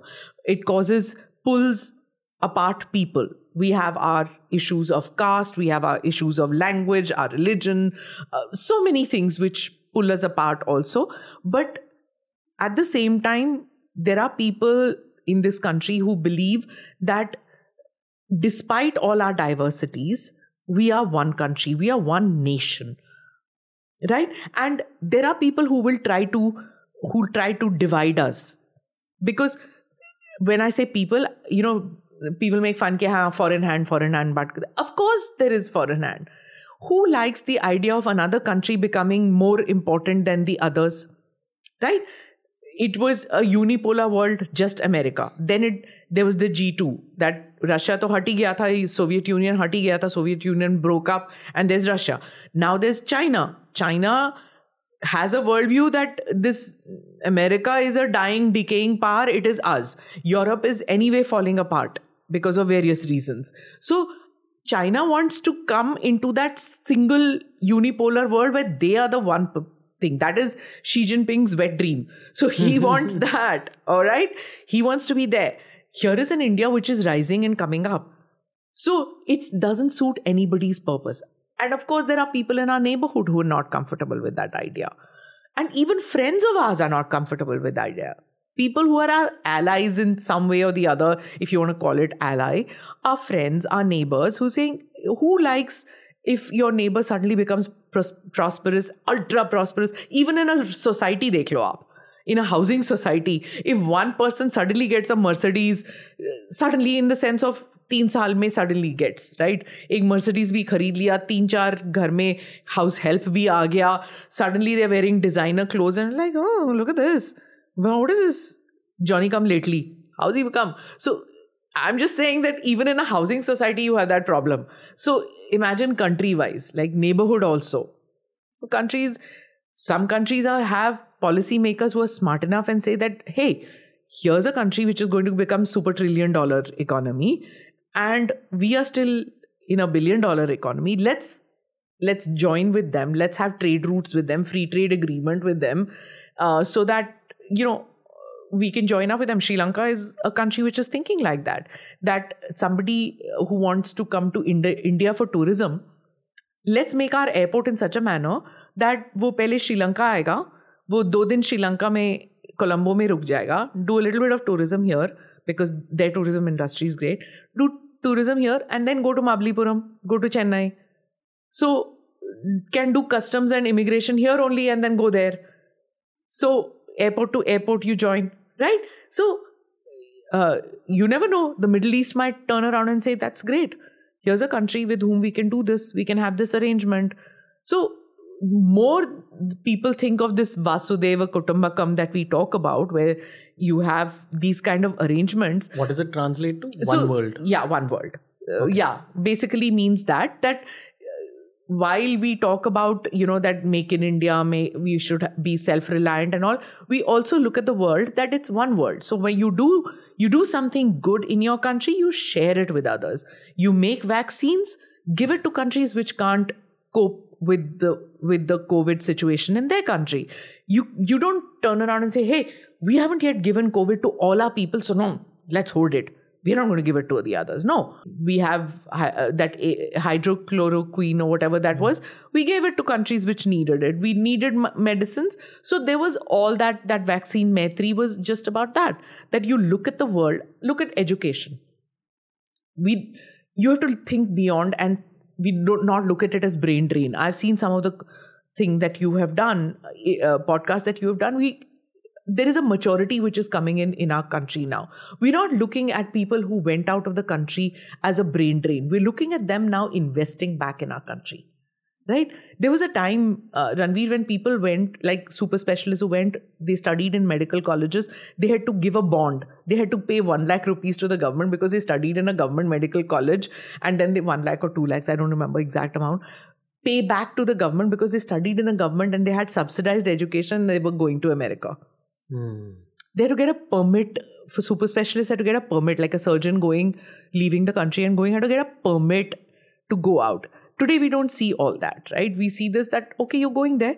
You're an Ajay Banga. You're going there. Tum MasterCard ko head kar rahe ho. MasterCard is going to invest here. We're going to have, there's a give and take that happens.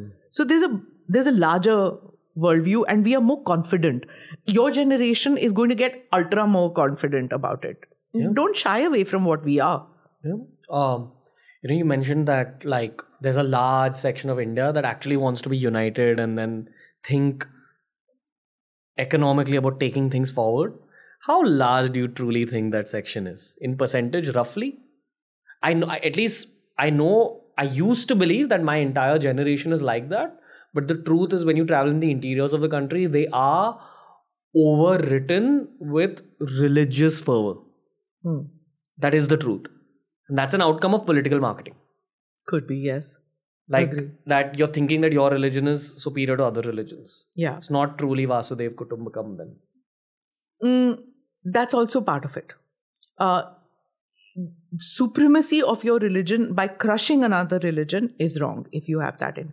You don't want to crush another religion.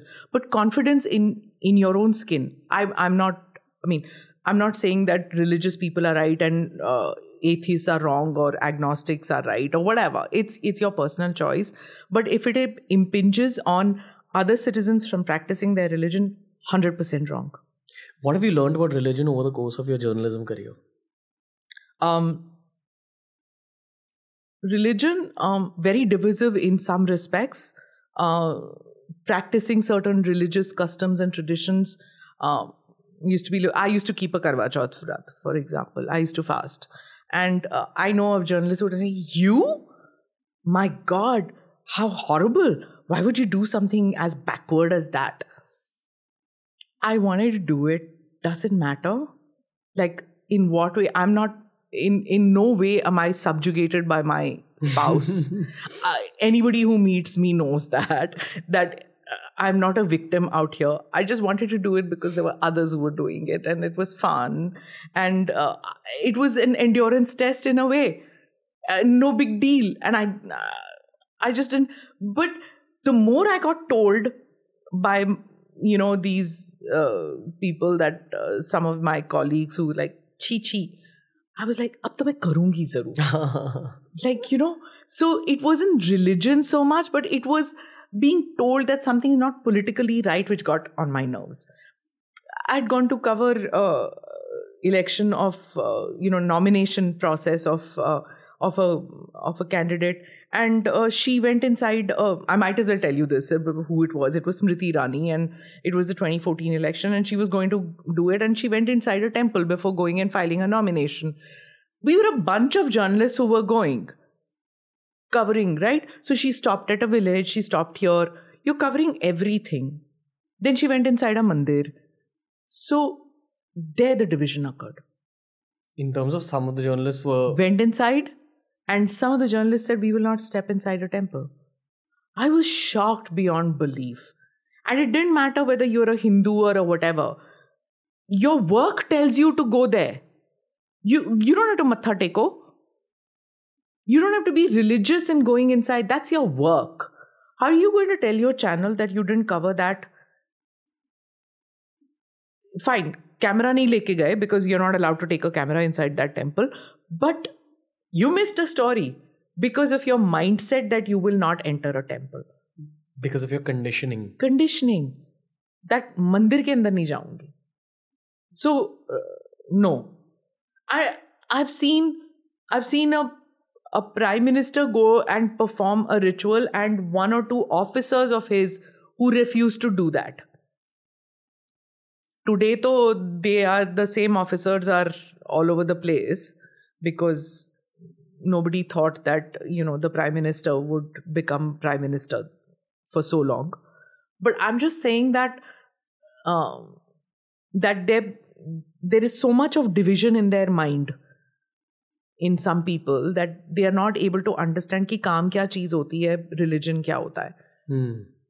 So I just feel don't take it so seriously. Yeah. I think one of the most mind-shattering things I've read in my life is the chapter that Yuval Noah Harari wrote about religion in Sapiens or 21 Lessons for the 21st Century. These are two of my favorite books. He's one of my favorite authors of all time.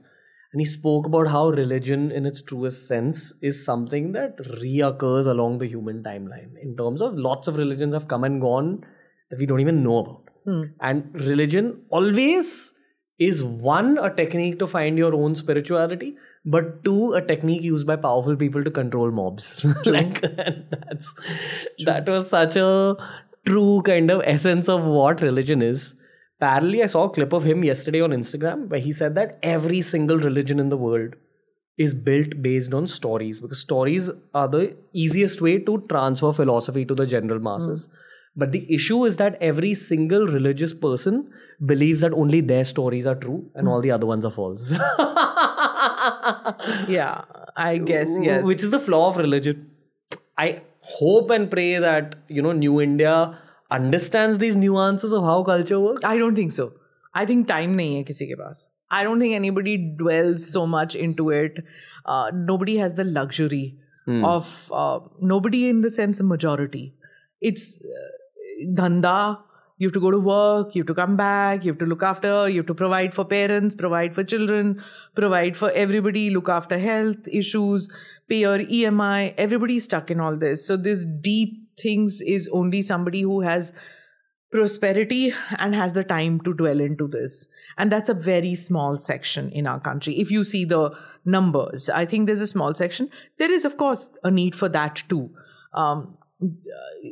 As far as the quest for spirituality, religion, misusing, it's something which has happened for generations, ever since man evolved, ever since religions came into being, of misuse of religion for whatever, political purposes or manipulating your family also, for that matter. That also happens, So I don't get too much into it. I don't think I have the mental space right now to give for understanding that.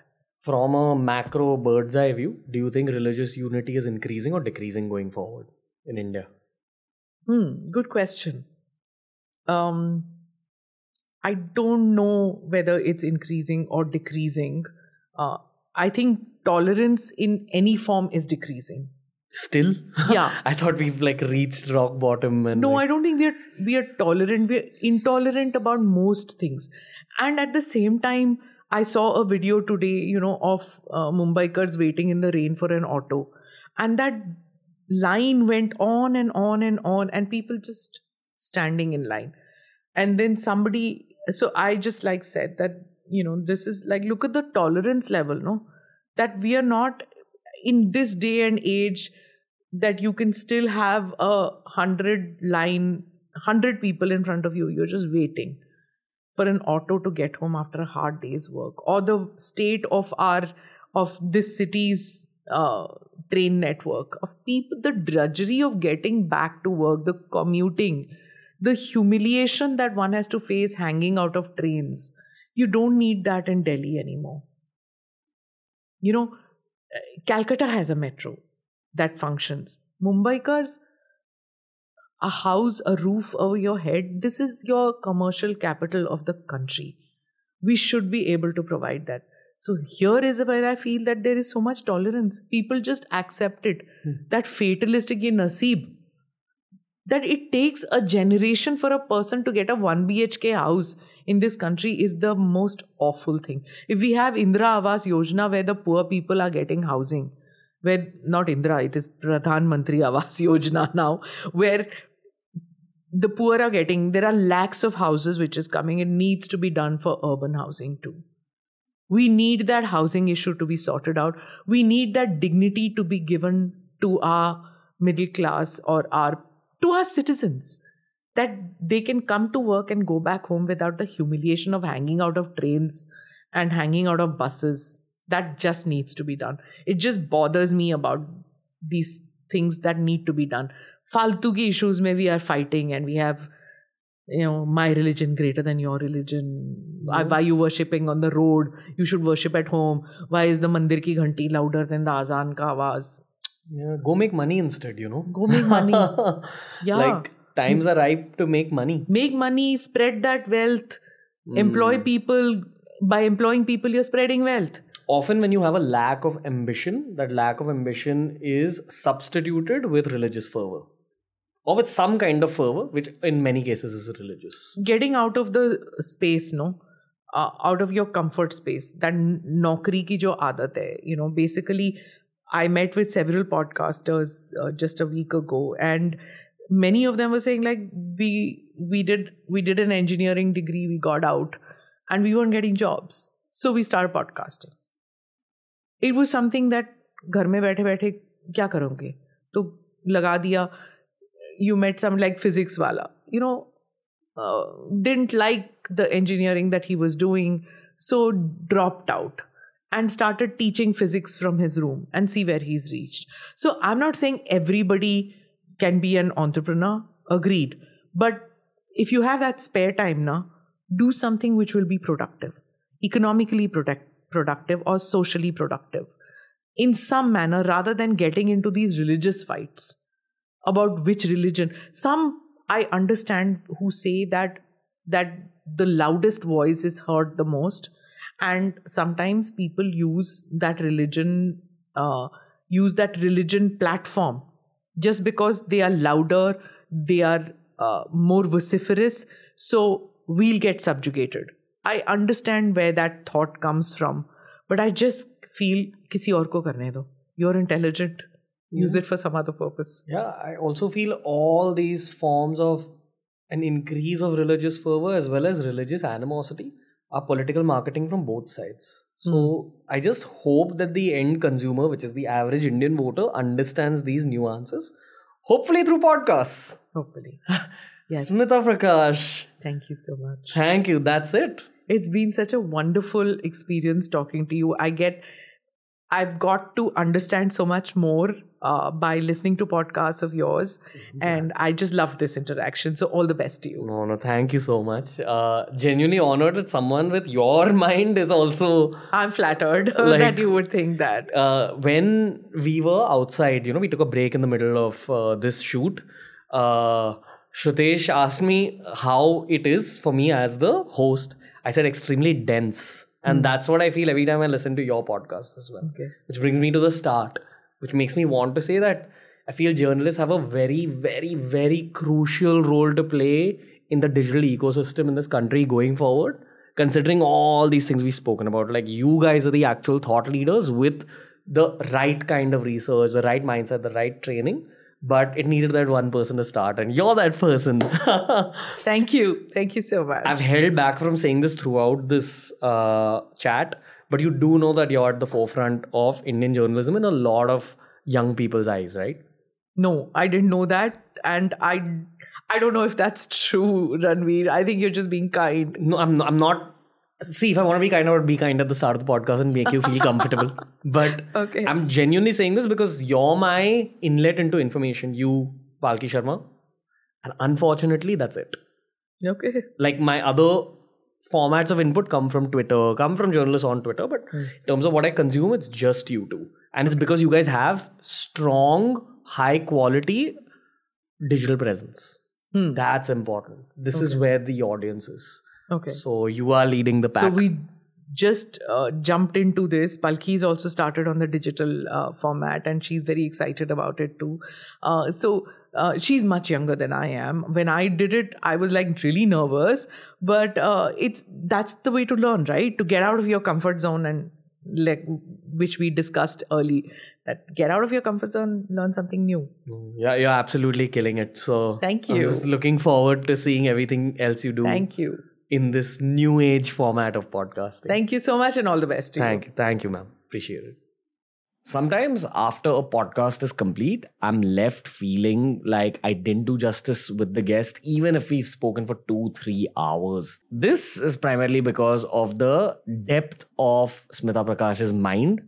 I felt like I wasn't able to ask her everything I wanted to ask her, but you know what? There's always a next time. We'll focus a lot more on the geopolitics aspects the next time she's around. But please tell me what you thought of this particular episode. I want your feedback. I want to know how we can make these in-depth conversations even more in-depth, even better for you, the listener. And I hope you've been liking this new style of TRS that we've begun lately. It's slightly news-oriented, slightly political, and a lot deeper than it ever was before. Make sure you follow our Hindi podcast as well. It's going along the same tangent. But until next time, guys, please go follow the ANI podcast with Smita Prakash. I've linked it down below. And go follow TRS everywhere, baby. We're going to be back soon. Booyakasha.